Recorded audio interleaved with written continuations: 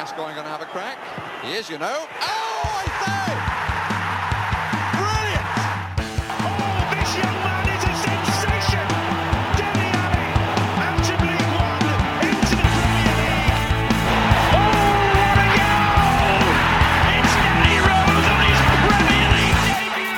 Sheringham's flick, and Klinsmann is in! He's got it lost under his feet, and it's come from the Miller!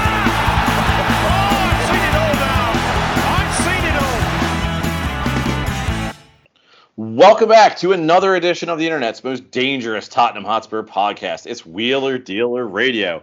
We're back from our own international break, and we're ready to talk about a game against Luton. I think it was Luton, right, guys? Luton? Yeah, Luton. We definitely remember this game and are ready to have a conversation about it. But first, don't forget to leave us 5 stars on iTunes and Spotify, because we definitely deserve it for barely remembering what game we played last. And also follow us on Twitter at WDR Podcast. That's WDR as in Wheeler Dealer Radio. Now that's out of the way, let me introduce my fabulous co-host. First up, he's been on international duty for the Republic of Stankonia. It's Ben Daniels. Ben, how was your international break, Ben? It's been good. Thank you for really underselling what's about to happen to any listeners out there.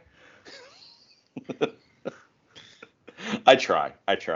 And then next up, he hasn't been called up by Uruguay or Ecuador, but he has been taking on what Colombia has to offer. It's Brian Ashlock. Brian, are you going to be ready for club duty with Miami in a few days? Yeah, I'm ready. I am zooted to the moon, so let's roll. Well, I can't think of a better way to start than that. I think this was a pretty novel international break in that not only did we go into it undefeated, we went in at the top of the table. I don't know what's more noteworthy, actually, the fact that Spurs are top of the table going into this international break, or the fact that we went into, our second international break of the season not feeling completely fucking miserable about our team. Ben, are even you excited about how Spurs are doing this year? No. I'm just waiting for the other shoe to drop. It's all going to unravel. We got Basuma suspended. Nothing good is going to ever happen again. We've only played the bottom of the table. Am I doing this right? Yes, correct. Yes, the pendulum is all. God is in his heaven and all is right in the world. Yeah, I lack object permanence. It's been a week and a half since I watched this play. As far as I'm concerned, it's back to the old Spurs. You just assume Conte took control while we were all watching. Yeah. Until I see Postecoglou in the dugout, I won't believe he's real. Yeah, it's really strange, actually. I mean, we've talked about it a million times this year, but I think these international breaks really drive it home just how much fun. I mean, because you look back last year, I think we're slightly better than where we were in terms of points last year. Obviously, we're better in the table, but I think it wasn't until February that our sort of table situation collapsed, but this feels obviously entirely different than it did a year ago. Yeah, I mean, I think we were, top 4 or, within touching distance of the top 4 right up until kind of the last couple games before the World Cup. I think we were third correct me if I'm wrong, guys. I think we were third when the Southampton match happened. We're not going to look that up, but Of course not. But, this is Vibes FC now, and the vibes are good now. And so, it has been a unique international break where, we before we just wanted the break from the tedium of our existence as Tottenham Hotspur fans. But now when things are going well, we're just like, no, please stay away because somebody could get injured, or why won't Son have international itis or, something. But we seem to have gotten out of this one kind of unscathed. That's famous last words. Thanks, Brian. Yeah, right. Sorry. I think everybody's played their games, right? There's no more games tomorrow. I don't know. Didn't Son limp off a little bit today? He always limps off. That's his thing, though, right? He's just a limpy kind of guy. Yeah. He's humble. That's part of his humility. He wants to make the other team feel good. Yeah. What a mensch. Yes. But yeah, it's nice to be looking forward to Tottenham again. We've said it before. Hopefully we'll say it again. It's just nice to be looking forward to Spurs. But let's look backwards in what I would deem a seamless transition to our match against Luton. This was an more interesting match than I think it appears at first blush. So I think we'll talk about this in a few phases of this match. But if there's one thing that I took out this sort of match as a whole, is that I feel like we've had a lot of managers, or you hear a lot of managers, not just at Spurs, but they talk about, I want to play front foot football. We want to play attacking football. We have our principles. We're committed to them. And I mean, that's true some of the time. I think Ange Postecoglou, certainly at Spurs, might be the first manager who is clearly living his truth all the time. I mean, this match from front to back with 10 men for an entire half of the match. I mean, this was all gas, no break. And I think you saw what it could be in the first 10 minutes where I think, Spurs looked like a team that was top of the table. They looked incredible. I know it's Luton, who is not very good, but those first 10 minutes were wild. And it's frankly a credit to Richarlison that we were not up 3-0 in those first 10 minutes. But, I mean, it was just incredible the way we just absolutely took it to him for that opening stretch of the match. Yeah, I mean, just the number of chances and the level of quality of them was such that you're like, oh, we've got this. But then after you miss one, or really after you miss that second one, you're like, oh man, are we gonna get footballed by Luton today? And then the red card happens, and but yeah, I think we've shown that when we can dominate possession, we have the ability to create these good chances against these teams that are worse than us. And, but that hasn't always been true this year. I mean, I think the Brentford match aside, I feel like Sheffield wasn't, we were good. We didn't batter them like this. Yeah. Until like last 2 minutes. Sheffield, I would also argue, are like a marginally more talented team.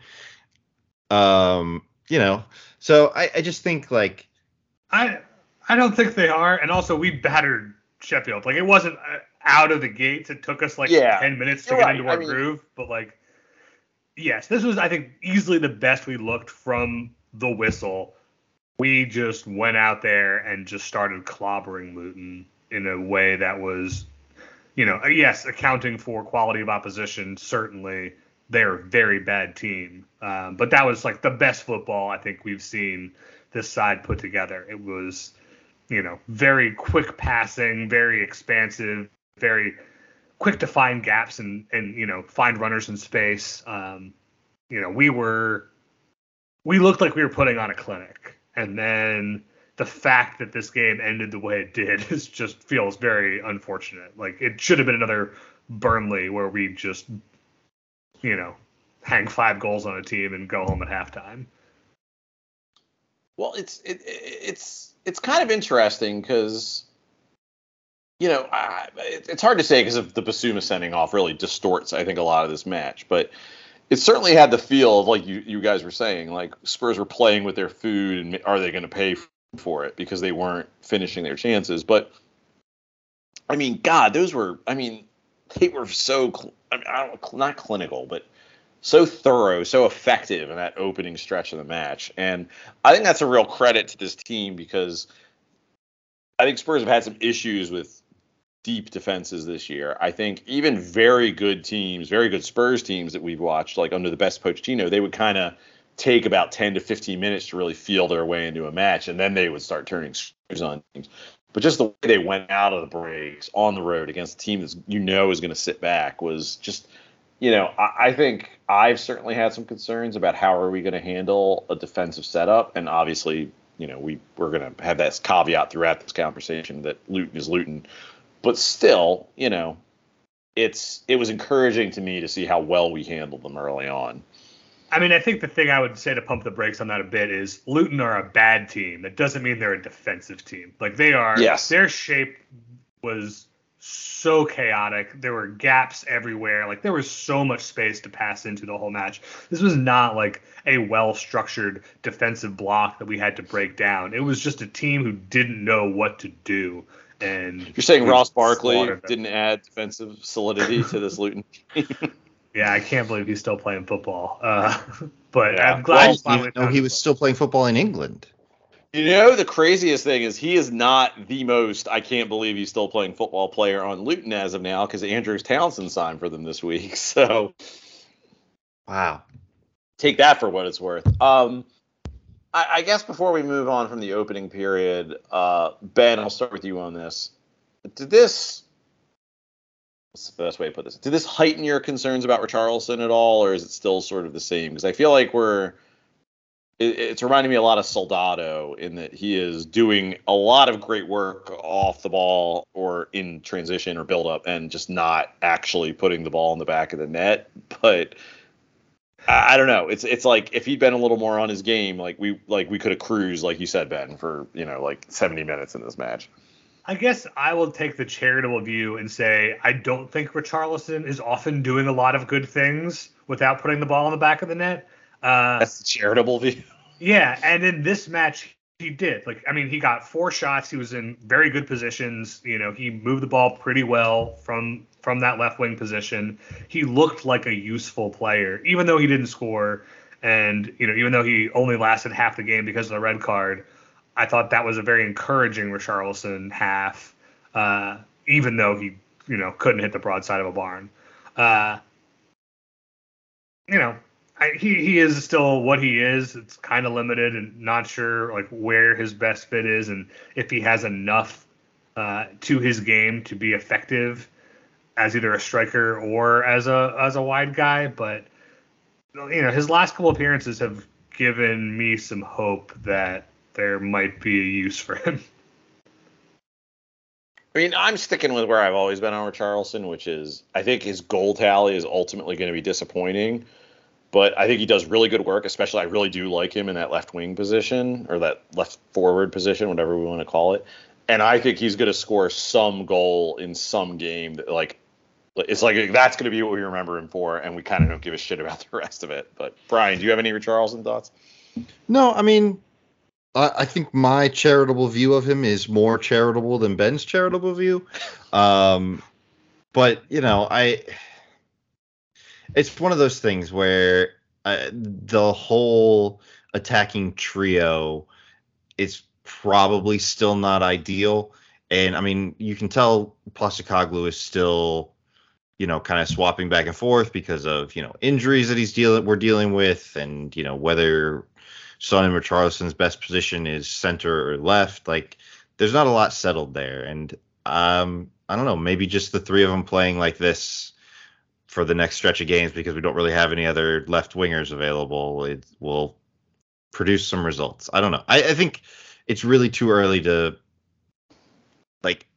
decide if he's useless to us based on 6 or 7 games. I think what I'd say is we have this idea of what the profile of an Ange left winger or right winger is supposed to do, and that's do a lot of beating a man with the ball at his feet, dribbling, breaking into the box, creating opportunities for other people. And we know he's not that guy, but when he was playing as a striker, he wasn't being that guy either. He wasn't getting a lot of shots. He wasn't really impacting games at all. And now, in his last 4 appearances, in 10 minutes against Sheffield, he had 2 shots, a goal and an assist. 10 minutes against Arsenal, he had 3 shots. 90 minutes against Liverpool, he had 5 shots. 45 minutes against Luton, he had 4 shots. Those are good shot numbers. That's a guy who is starting to get involved in the game and feeling his way into what he can contribute in the system. And, I don't think he's ever going to be a world beater for us, but that's a useful guy if he can get that many shots for himself. And the rest of the team works to create from that side. Great. And I think you combine that with the work he does off the ball with the the sort of progression that he does. I think it has been encouraging. It's just hard to ignore. Those are very bad. He should have put away 3 or 2. It really is he needs to finish some of those. It's one thing that he gets the ball trapped under his feet against some of these other teams, but it's God, you have to score some of these chances. And that'll probably come. I think at least for the season, he is our best option by far on the left. And I'm not nearly as sort of anti Brennan Johnson as you are, Ben, but I do think Richarlison just gives us a lot in that position. What about Brian Heel? Well, I'm actually really curious about Heel because I simultaneously think Heel probably isn't good enough for Spurs, but I also think he really fits what Ange wants to do. So I am very curious to see what Heel does. The difference between Heel and Richarlison is I think Richarlison's not going to get like blown up by every defender who tries to knock him off the ball. So, I mean, like, what's the difference between Heel and Manor Solomon at this point? Let that man stop. No. I have to look at comments. We're not going there. I mean, an ability to stay healthy would be the first thing. So, but yeah, I don't know. I think Heel obviously has a bit of a pedigree coming from Spain, and I think Ange might be the first manager we've had since he came here who might actually know how to use him. And I don't know. I am excited. I mean, it's a little bit of like sicko, Spurs fan in me, but I am interested to see how Ange uses Heel, because I think some of the stuff Heel's done well for us is stuff that Ange is actually going to use, as opposed to like Conte or Nuno. He'll be like a new signing. Yeah, exactly. The thing about Heel when we signed him was like he was like an effective ball carrier, dribbly winger who had no real end product in a way that looked like a guy from a previous era of football. Like a bad Aaron Lennon was like the best you could hope for. And for years we looked at a football system that just had no use for a guy who did any of those things. You need wide forwards to be forwards and score and get a lot of shots. And now we're playing a system that kind of doesn't necessarily require its wide players to be the goal scoring elements of the team, because you've got Madison and Sarr breaking through from midfield, and you can allow for a guy who maybe doesn't have that end product in front of goal, who has those other skills. I think there's a possible new lease on life for Brian. I hope so. We will see. For all Brians. Brian with a Y, no less. Even. So one thing I did want to ask you guys about this game is, did you guys feel like the Basuma red card was kind of balancing of the karmic scales for Liverpool, or was this just actually fuck Liverpool? We did nothing wrong. Yeah, no, we didn't. But yes, I don't think he gets sent off if Liverpool doesn't happen. I think if this happens 3 weeks from now, he doesn't get sent off for that. Yeah, I mean, the thing is, like, he definitely dove. And the first one was definitely a yellow card. So we spent 5 minutes when we played Sheffield. We played Sheffield United, and we spent 5 minutes talking about how that keeper was just able to time waste for the entire match because he got on the yellow early, and there isn't a single referee in England who's going to send someone off for time wasting. I just think, I mean, you're absolutely right. That is, in a just world, every referee should send a player off for doing what he did. I thought it was unbelievably harsh in terms of what actually gets players sent off. He still shouldn't have done it. I'm not trying to defend him, but because it was stupid and obvious and awful. But I think if this happens in a month, I don't think he gets sent off for that. I think it was because it happened the week after Liverpool and referees were looking to prove a point. They wanted to prove to poor Jurgen that they still have him in their hearts. I don't know. Yeah, they needed to make it clear that the worldwide referee Tottenham conspiracy is not real. Wink. Like, we'll show them. We'll send somebody off against Luton. It won't even matter. Yeah. They balance the scales in everybody's eyes so everybody can pretend like the conspiracy isn't real.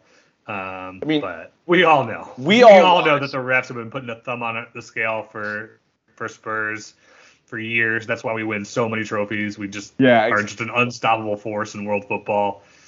That's how we beat Man City in the Champions League. How many years was Nani in England, and he never got sent off for that? It's like, I don't know, man. It just felt it. Will you say his name again? I'm not going to do that because I've had 2 glasses of wine already. Anyway, it just felt ridiculous that happened, and I don't think that happens if this game was 2 or 3 months from now. So yeah. Let's talk about how we play with 10 men. I think in a weird way, I was thinking back to how we, it was a little strange playing against Liverpool last week with, up one man and then 2 men. I think in the grand scheme of things, it might be a good thing that we had to play with 10 men for so long in this match. It's just something we sort of have to deal with. But I will say I was impressed that Spurs sort of kept their composure and kept it together and kept pressing. Like I said earlier, like Ange talks about we don't change the way we play. We attack, we go forward, and they did that. I mean, whatever else you want to say about Spurs in this match, they kept attacking until fairly late in the match when he made those substitutions. I mean, Ange is a man who sort of lives by his creed, and that feels unique to me, at least, that we just sort of kept up that much attacking pressure with 10 men, even, again, like everything in this podcast, with the caveat that it is Luton. I mean, sort of. Like, we were terrible in the second half. We weren't as good, but we kept trying. I mean, we were terrible. We were trying to, attack, I feel like. I mean, whether or not it worked is another matter, but, they were trying to get up the pitch. They weren't just bunkering in and holding back. I think I'd say, we were very fortunate to create the goal that we did the way we did. A good, clever set piece. Madison and Van de Ven both did really well to score that goal, but that was a real outlier in those first 20, 30 minutes of that second half. We kept trying to play, you're right, but I think we started, even in the first half, started playing very loose, because the gaps were there, because there were opportunities to push forward. We were not playing very smart with the ball. We were forcing it a lot more than we needed to against a team that bad and, turning it over a lot. And in the first half, when we had 11 men, it was not punishing us, really.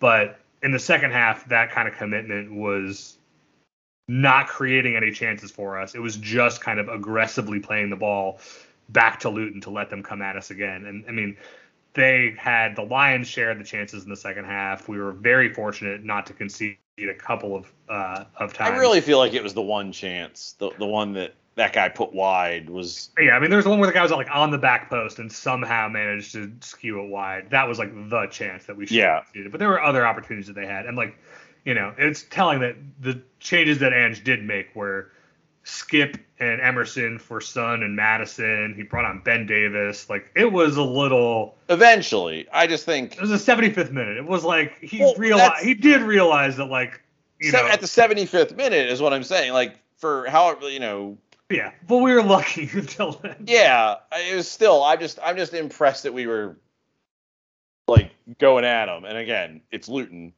but I mean, this was an attacking performance, which I think. I mean, God, we've lived through 3 years of football where we could play with all 11 men for the entire match and we wouldn't attack teams like this. So.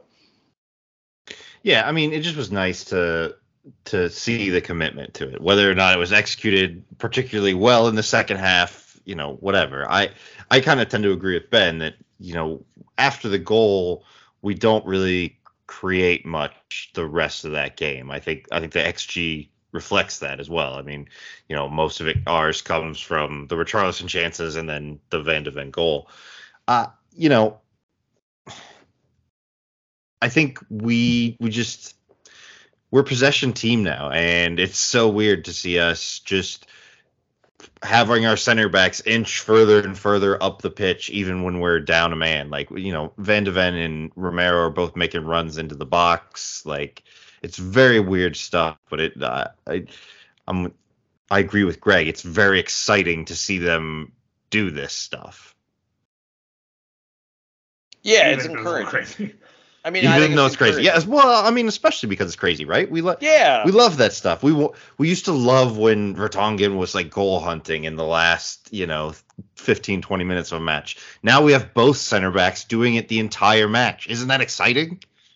Look, we've had stupid, but exciting.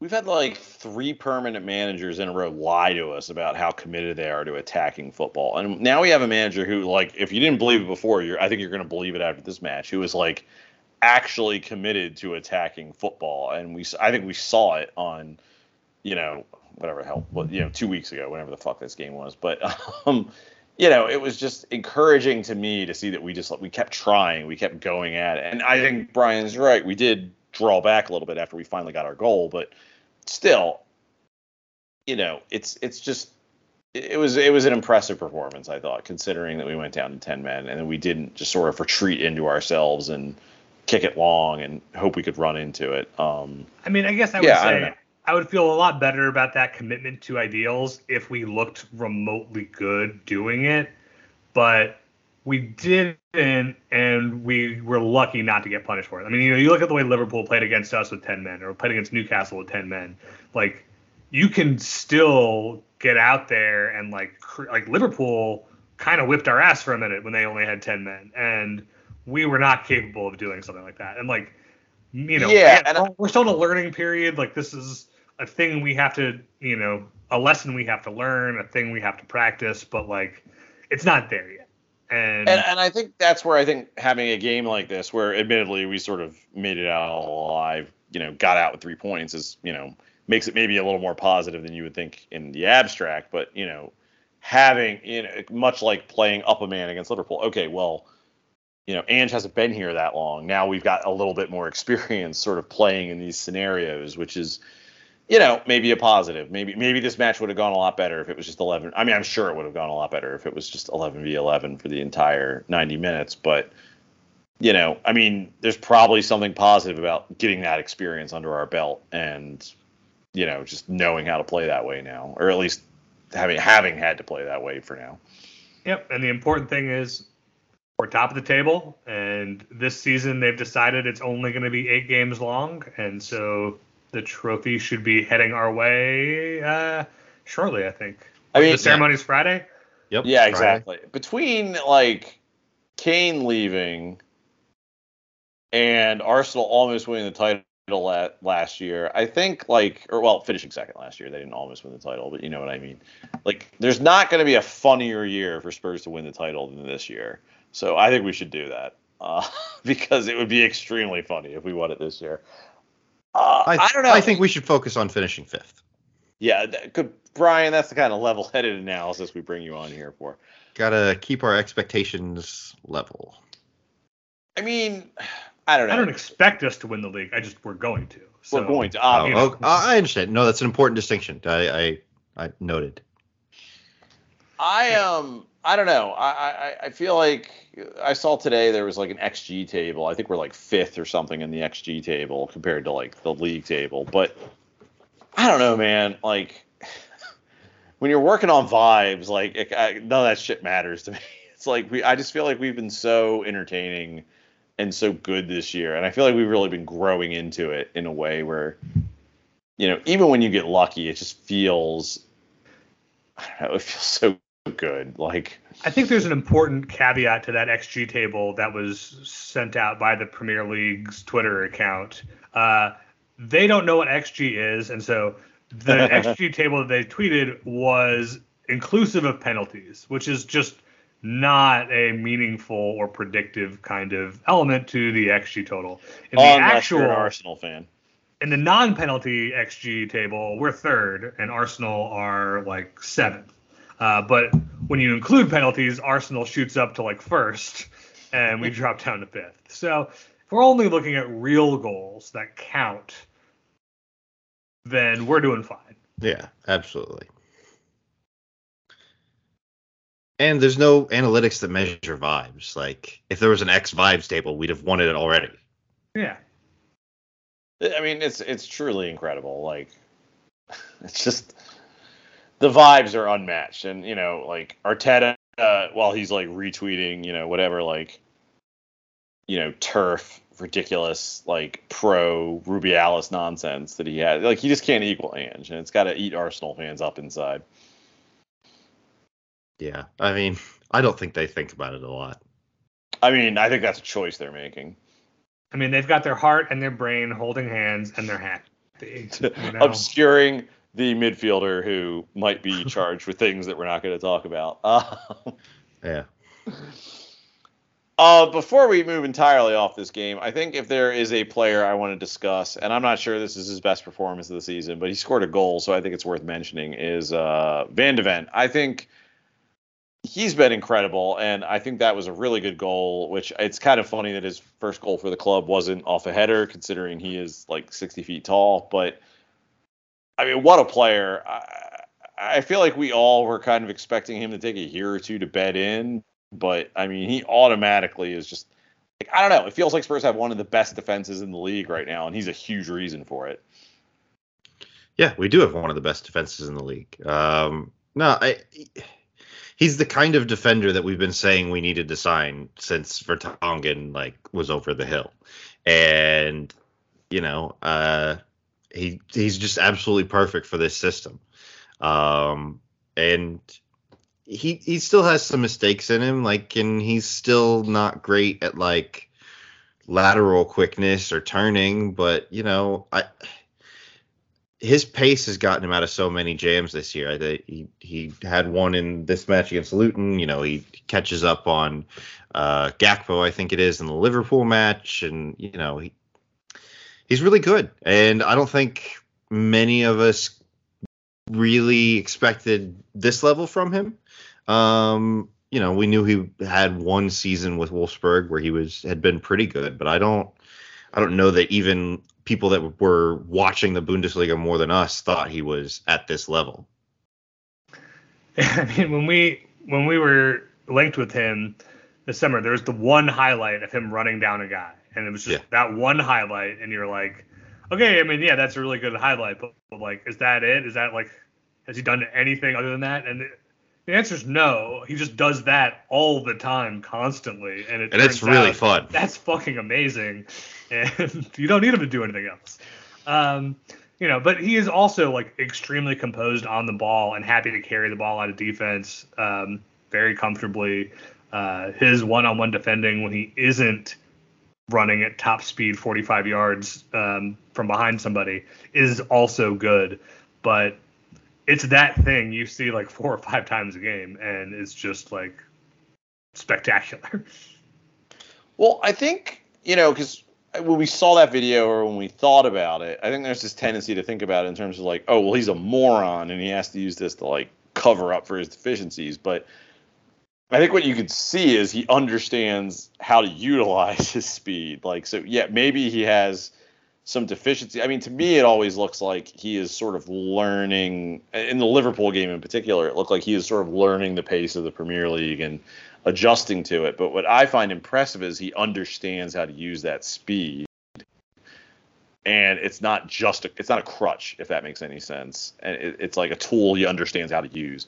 And I think there is a difference with that. And he's just been such a revelation, because I think we were all a little disappointed when we got him instead of that guy from Leverkusen.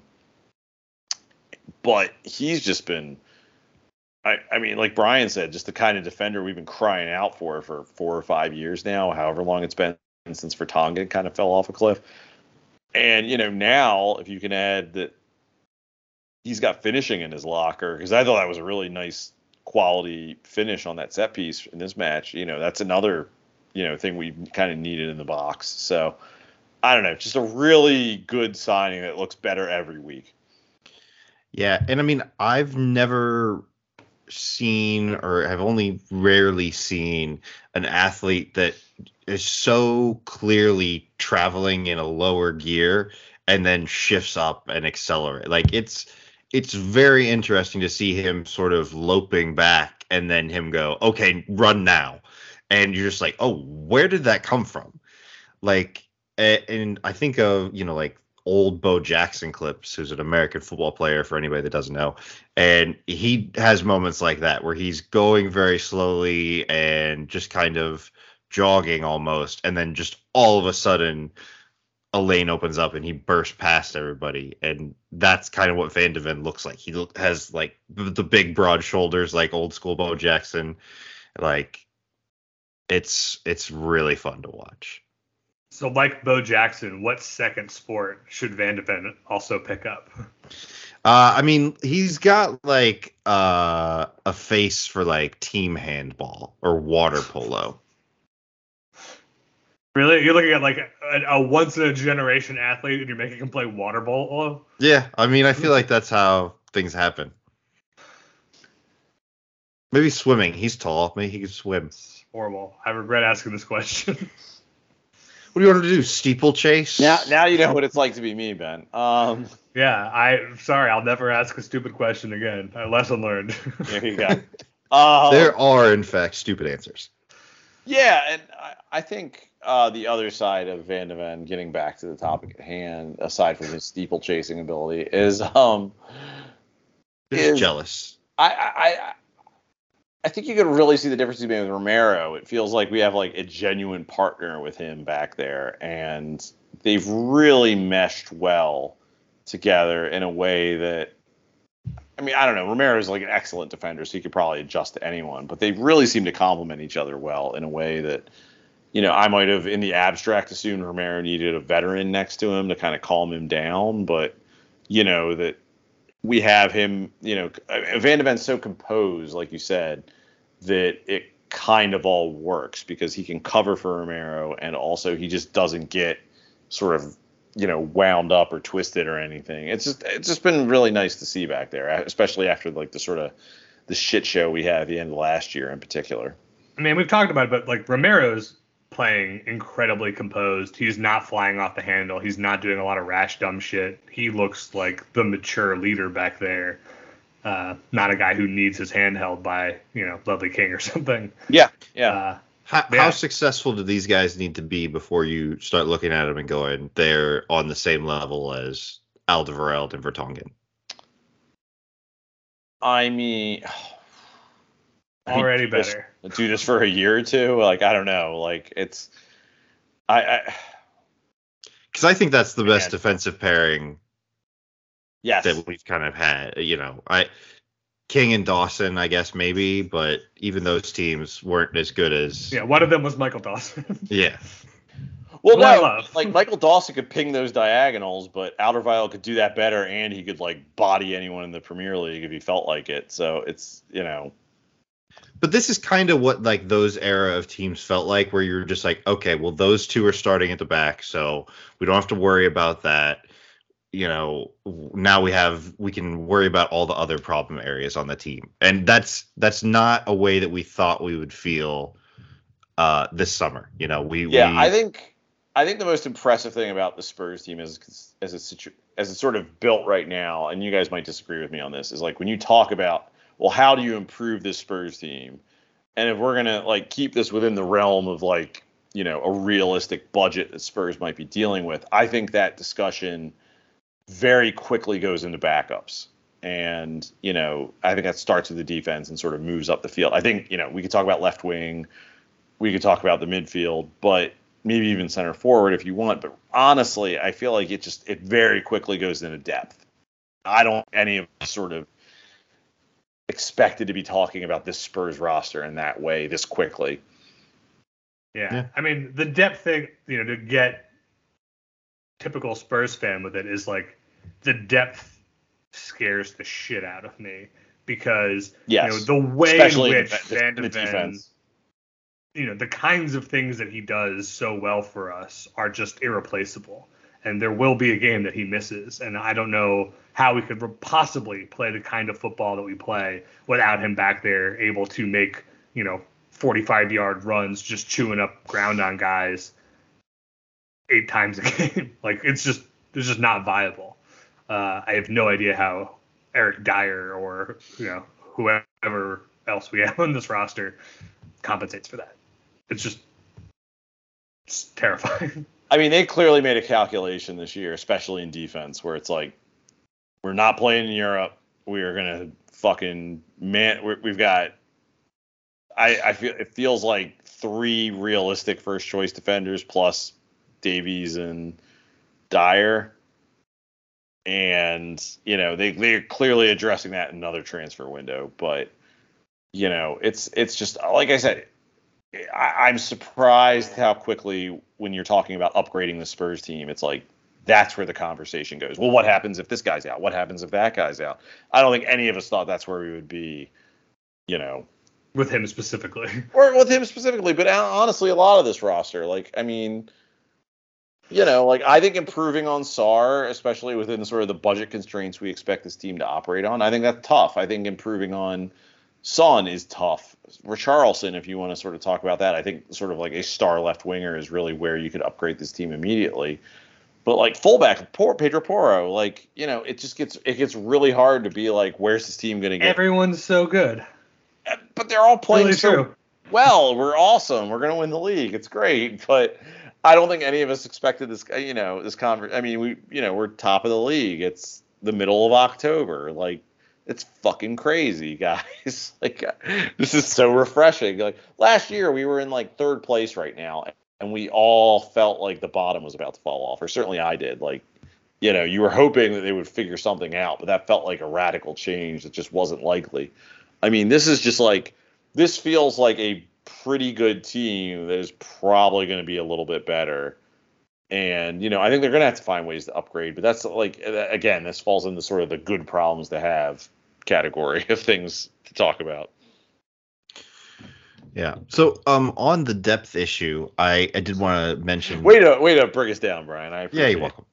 I wanted to talk about Alejo Velez because he's getting to play, I think, when Postecoglou basically said we weren't going to see him for a few months for him to, you know, acclimate and get used to being in England. And he could have scored a goal there at the very end, and I really wish he had. I really like this kid. Like, he's just kind of a big goober, and I don't know if he's a good footballer, but I think he's really funny. Well, it seems with Velez that it's like, for whatever he needs to acclimate, like, his role is to be like a large man in the box who can head shit, or maybe, you know, kick it. But like, really, it's like, be a big guy in the box, and that's sort of the long and short of your responsibilities. And they just seem to have resigned. I don't want to say resigned themselves to that, but they're fine with that. That, you know, what they're asking of him doesn't seem to be terribly complicated. Yeah, I mean, he's also like, what, 18 years old, so yes, you know, yes. Plenty of time for him to develop or whatever. But like, I find it very interesting that he's come in and is like at least getting considered for, you know, 1 or 2 minutes. Like, that's impressive for us to have young players in the mix like that. So he's 20, but he has gotten a couple minutes in a couple games, and that is fun. And, you know, I think it's interesting because I think we all went into the season expecting Richarlison to be our first choice striker, and we were going to just hope for the best.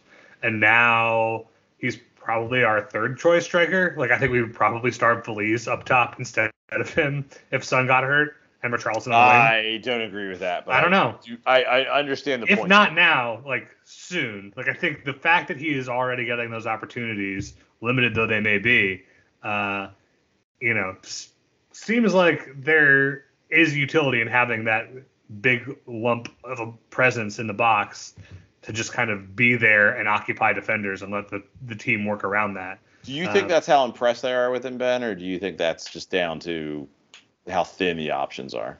I mean, again, we had, you know, Brian Heel and Lo Celso on the bench, and they did not get minutes in that game. You know, so it's not like he was the only attacking option we had available to us.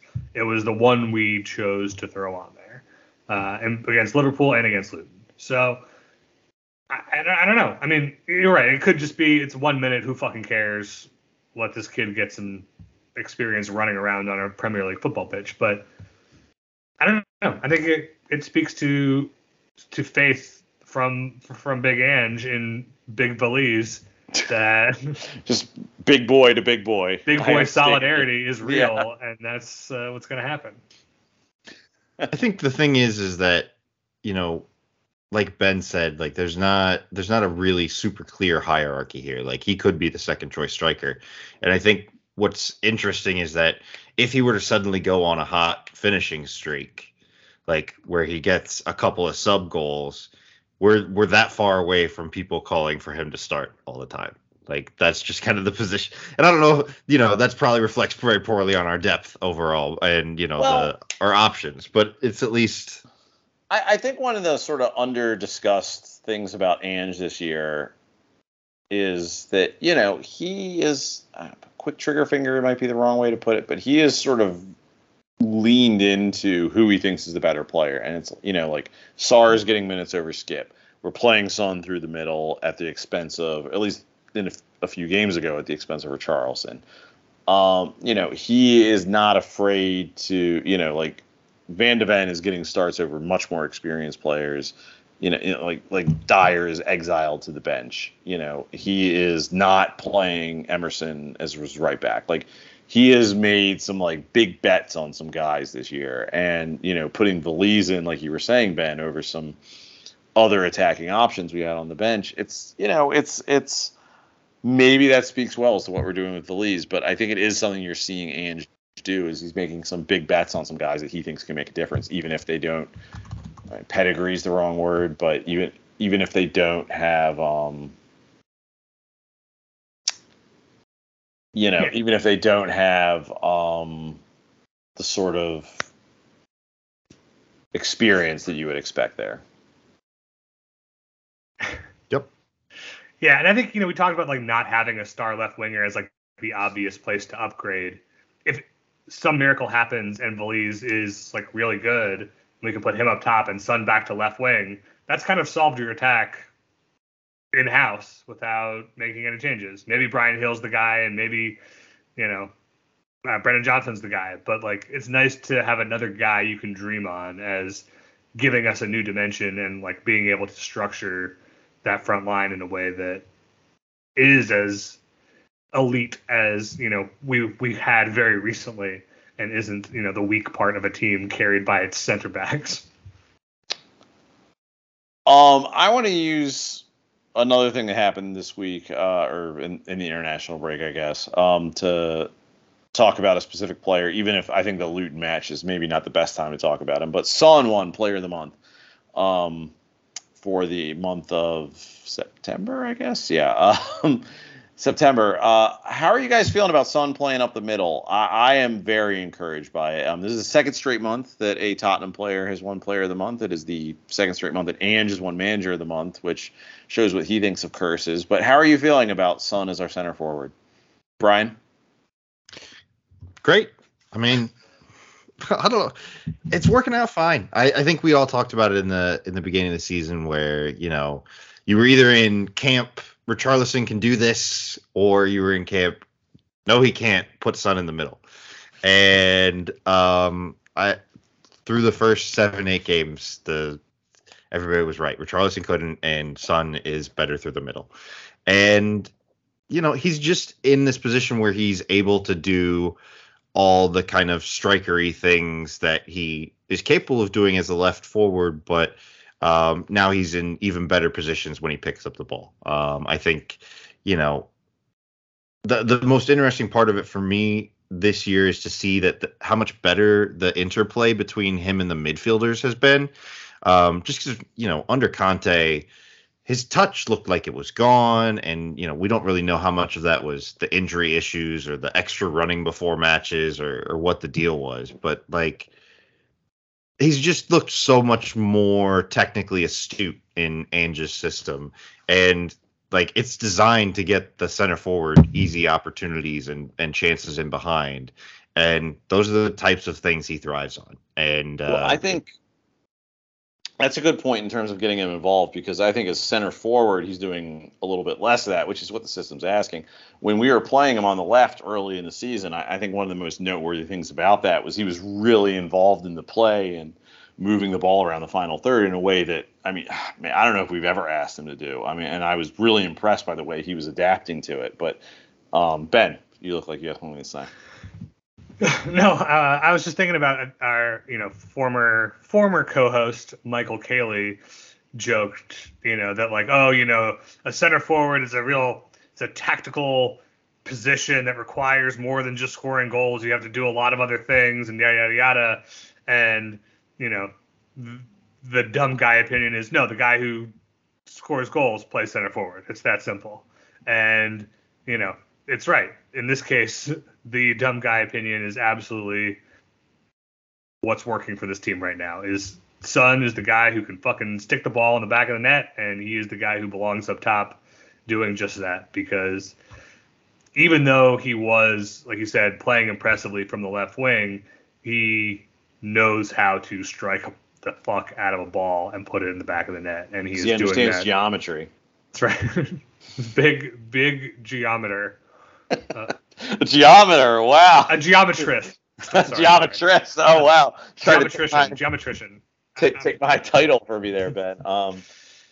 Yeah, no, he's been. I mean, I think that's the thing about Son that does lend him to that. Like whatever else is going on, he's a clinical finisher. I mean, he's probably underrated as one of the best finishers in world football over the last 7-8 years. And God, it's just been fun to watch. It's so nice to see. It felt like he fell off a cliff last year, and it's just nice to see that he's back. And it really was just an injury. He's been so good. I think one of the things that he was particularly bad about last year was turning under pressure. Like he would get the ball with his back to defenders and just turn it over time and time again. And that's a really important skill set for your striker to have, is to be able to play back to goal, hold up the ball, and then turn. And he has managed to do that a little bit better, but mostly just avoid doing that as a technique. He gets the ball, and when he receives under pressure, he's very quick to find Madison, find Sarr, find Kulusevski or someone around him, and then roll off the shoulder and then move into space and be there for a return ball. He's not. I think when we were asking him to play wide, we were actually asking him to do that way more in terms of he had to beat a guy and carry the ball up the field to progress it. And now he's just able to do the thing he does best, which is find space and take shots. And he's just playing that role very effectively. Yeah. And I mean, go ahead. Sorry. Well, I was just going to say, I think, like Ben was saying, the criticism of him of not being able to turn, it's now he's in a system where he is less isolated. He has more players that are actually pushing forward into the attack. It's not just him and Harry Kane every time, So I think by him having those options to play little 1-2s with, or to try a back heel to a runner in behind, now he at least has those options. And I think, him and Madison specifically have both just really embraced kind of the system and the interplay that they have to do together. And it's worked out really, really well. Well, him and Madison, too. I think that's been, just such a great partnership. And him coming off of Kane, it's no surprise that he can sort of link up with another creative player like that. But it's been so crucial that we're not just asking him to carry the entire load. And going back to what you were saying, Ben, about the way he sort of attacks the ball, it's just one thing that I like about Ange is that he doesn't try to keep fitting square pegs in round holes. He's finding what works for guys. I think you're seeing it with Richarlison too right now. It's okay, well, you play well on the left and you do all these things that work really well and you're going to create shots. Let's put you over there. It's not, and it kind of worked for a while under Conte because Son was on such a hot finishing streak. But he's not just going to be well, this is how I play. This is how I need you to do these things that you're probably not all that good at. So we're going to keep fucking this chicken until it works. He's finding ways to sort of deploy these guys in situations where they're going to succeed. And it's frankly refreshing to watch. And also he doesn't hate us as Spurs fans. So, but it's really, Son is a legend and he's probably one of the best Spurs players we'll ever see. And he certainly loves us more than Harry Kane ever did. So it's really nice to see him thriving in this role because this is a fun team, and having him sort of at the epicenter of that feels right. It feels good. And I'm glad it's happening. Yeah, I think honestly that's a really important point because we were going into this season kind of wondering, does Son really even have a role in this team? For Richarlison is obviously the number 9 because he has that kind of strength and back to goal and hold up play and, all the things a striker needs to do. And Son doesn't have the, beat a man dribbling technique, and we're going to replace him with Brennan Johnson.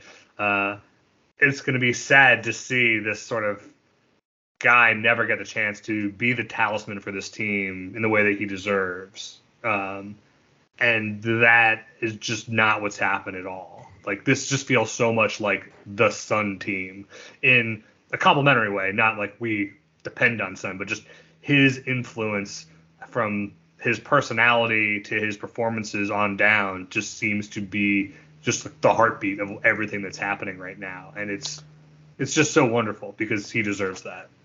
I think Spurs fans should really, and this is going to sound weird because I don't think there's a lot of Spurs fans who don't appreciate Son, but I think you should really appreciate what you're watching right now because I think I've been thinking about this a lot, and obviously some of this is driven by bitterness and me trying to get over it, but Son gets what it is to be the guy at a club in a way I don't know if Kane ever did. And Kane's obviously an excellent professional and is obviously the best player that we've ever seen at Spurs, but like just all the little things Son's doing this year. I mean, you combine that with his obvious talent, and I think it's something that's really special. And I think he understands, I've been very, very dismissive in, my however many years of soccer fandom and being a Spurs fan of what the captaincy means. But I think Son gets it in a way that, as a Spurs fan, as a U.S. men's national team fan, I feel like I've seen very few players sort of get it. It's just, normally it seems like a mark of respect, but like, Son seems to really understand and appreciate what it means. Like, I am the leader of this team.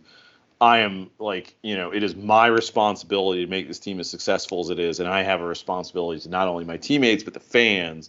And I think you're really seeing that this year, not only in his play, but the way he's interacted with sort of everyone involved with the club, whether they're on the team or in the stands. And I think it's something that's really special. And I think we shouldn't take it for granted because I don't think Kane ever fully appreciated the fandom aspect of it. And I might be reading and projecting all sorts of things into that. And if I am, you guys can call me an idiot, but I think it is something special that we're watching with Son as our captain. Yeah, I mean, we're really lucky to just have him in general. He's a wonderful player, a beautiful soul. Like, yeah, I think, you like having guys like Dele Alli who everybody like hates, but it's also kind of nice to have a guy who everybody loves. Like anybody you talk to, an Arsenal fan or a psychotic fan Arsenal fans are very weird about Son. So not everybody, but yes. Okay, you're never gonna have a universal, but it's like a guy who everybody is kind of just like, yeah, this guy is great and wonderful, and I hate your team, but I have nothing bad to say about Son. And Kane, maybe there was an agenda about him that was frankly psychotic from a lot of English people in particular, but that's neither here nor there. It is just nice, just the universal loving for a guy who couldn't deserve it more. Yeah, and I mean, I think it's just always interesting that he's so beloved by his teammates. Like everything around in the team just kind of centers around him now. And I don't know, I don't know how much of it is a choice of his because he's like, oh, I'm the captain and I need to do things like this, or how much of it is just like this is how he's always been. But the last few years have really sucked, and so we haven't gotten to see it. But the moment with him, pushing Richarlison towards the Sheffield United fans, or, Sarr giving interviews and talking about how important Son was to integrating him into the team. And, like whatever the case may be, like he has made himself so integral to the way we play and to the just kind of the ethos behind the club.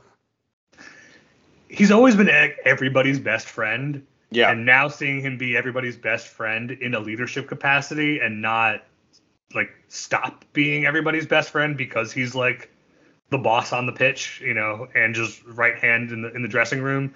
He's still everybody's best friend, and that's how he's leading. And it's there was something about when he scored, I think it was his second goal against Arsenal this year. That was the geometry goal, Ben, if you're keeping track at home. But when he scored a second goal against Arsenal, and he just, again, this is such a dumb thing, and I'm sure they're not thinking about this as much as I am right now. But like, the way it just feels like he always is like, it's like he celebrates with his team, and then he starts celebrating with the fans. He's like, he's like trying to pump them up after the goal, and that just feels so different from what we've had I always felt like Kane very much kept the fans at a remove. And that's like, I'm not judging. I mean, I am judging him for it, but like that's his right, and that is what it is. And frankly, he doesn't owe me anything. But the way that Son interacts with his fans feels so special and unique to me that I just can't help but appreciate. And it's like, this is going to sound dumb, but as someone who's trying to indoctrinate his son, his actual son, into fandom, into Spurs fandom, it's like, that's the guy I want my kid to look at and understand what it means to be a Tottenham player. And I don't know. It's really nice. It's really enjoyable. And I'm happy that it's working out because I think Son is the guy. Son signed a long-term extension with us when we hired Nuno Espirito Santo as our head coach. So, like, that man clearly loves us in a way that we don't deserve. And it's just wonderful to see it working out the way that it is. And this is, again, maybe not the match to talk about that in because I think he was fairly anonymous against Luton. And these are the kind of games that I feel like he might be a little anonymous in. But he has had an excellent start to the season, and I'm very happy to see it. Amen. Amen. Yeah, on that note, I think it's time to move on. We have one question that Ben, I think you were extremely eager to address on the podcast. This comes from Rob Dirks on Twitter. He wants to know which one of us is, by us, I mean those of us on the podcast, is most likely to get into a fight. And he is, of course, specifying in the real world, not on Twitter. Ben, do you want to start us off on this? Yeah, I mean, I think this is an easy question with an easy I don't think answer. It's easy. I don't think it's that easy. So It's pretty easy. Look, I think okay, there Brian, are. you're a liar. Like, I think it depends in important ways. I think I will admit I am probably the most likely guy on the podcast to start a fight with somebody. Certainly, I will probably be the guy who gets drunk and throws a punch. I think Greg is, without a doubt, the guy most likely to get punched. what are you talking about? I don't know what you're talking about. I think Greg is a person who has no filter for his opinions in a public space. And It's called does not courage, read a Ben. room Maybe you should try it. very well.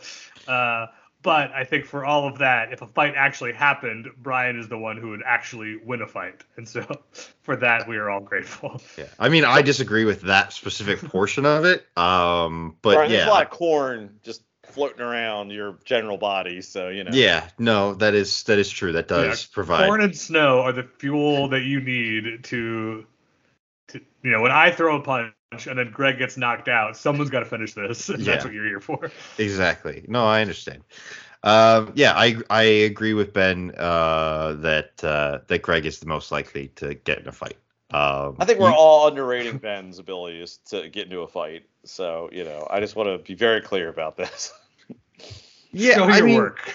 I just feel Ben, like I've known you for a decade now. Like, I'm pretty confident that you're very willing to get into fights at bars. So. What's that tweet though about the guy who's his friend always starts shit with people, and then because he's short, he's like, "Hey, I'm just a little guy." I feel like it's that's my tall. birthday. Thank I'm a you little very much. birthday boy. Yeah, I feel like that's Ben. Oh, okay. I am a little birthday boy. Right. Yeah, Come but Greg just has a big punchable dumb face. So It's not that. It's that I have no filter. no, it's the face too. Okay, fuck you. Because Ben doesn't have a filter and he doesn't get punched. Ben has more of a filter than me sometimes. It's true. You regret asking this question now, Greg? I do regret. I regret a lot what I do on this podcast, mostly pronouncing names that I haven't said in a while, but Yeah, and I think when we were in Lisbon, I think you were closest to getting in a fight. You were the most offended. Look, you were the one that was most offended about being offered drugs. I thought, what? I can't believe they do that here on the street. I can't believe they do that. I don't think I was should supposed to tell get into a someone. fight with No, a it's drug fine. dealer. Don't worry about it. Don't involve yourself. Anyway. Yeah, Greg is definitely most likely to pick a fight with the drug dealer. Yeah. All know, yes, fair enough. We all know Windy was polishing off the lead pipe that he was just looking at the back of Ben's head and waiting for the right He did have a flat cap on, so Yeah, I mean, he's a hooligan. He He is a peaky blinder, I think is the right term. So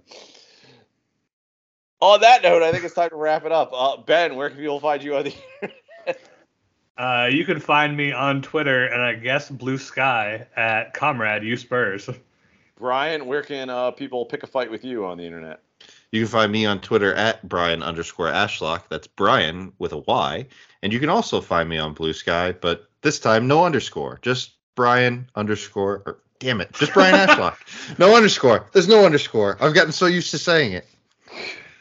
So close. So close. I almost did it, guys.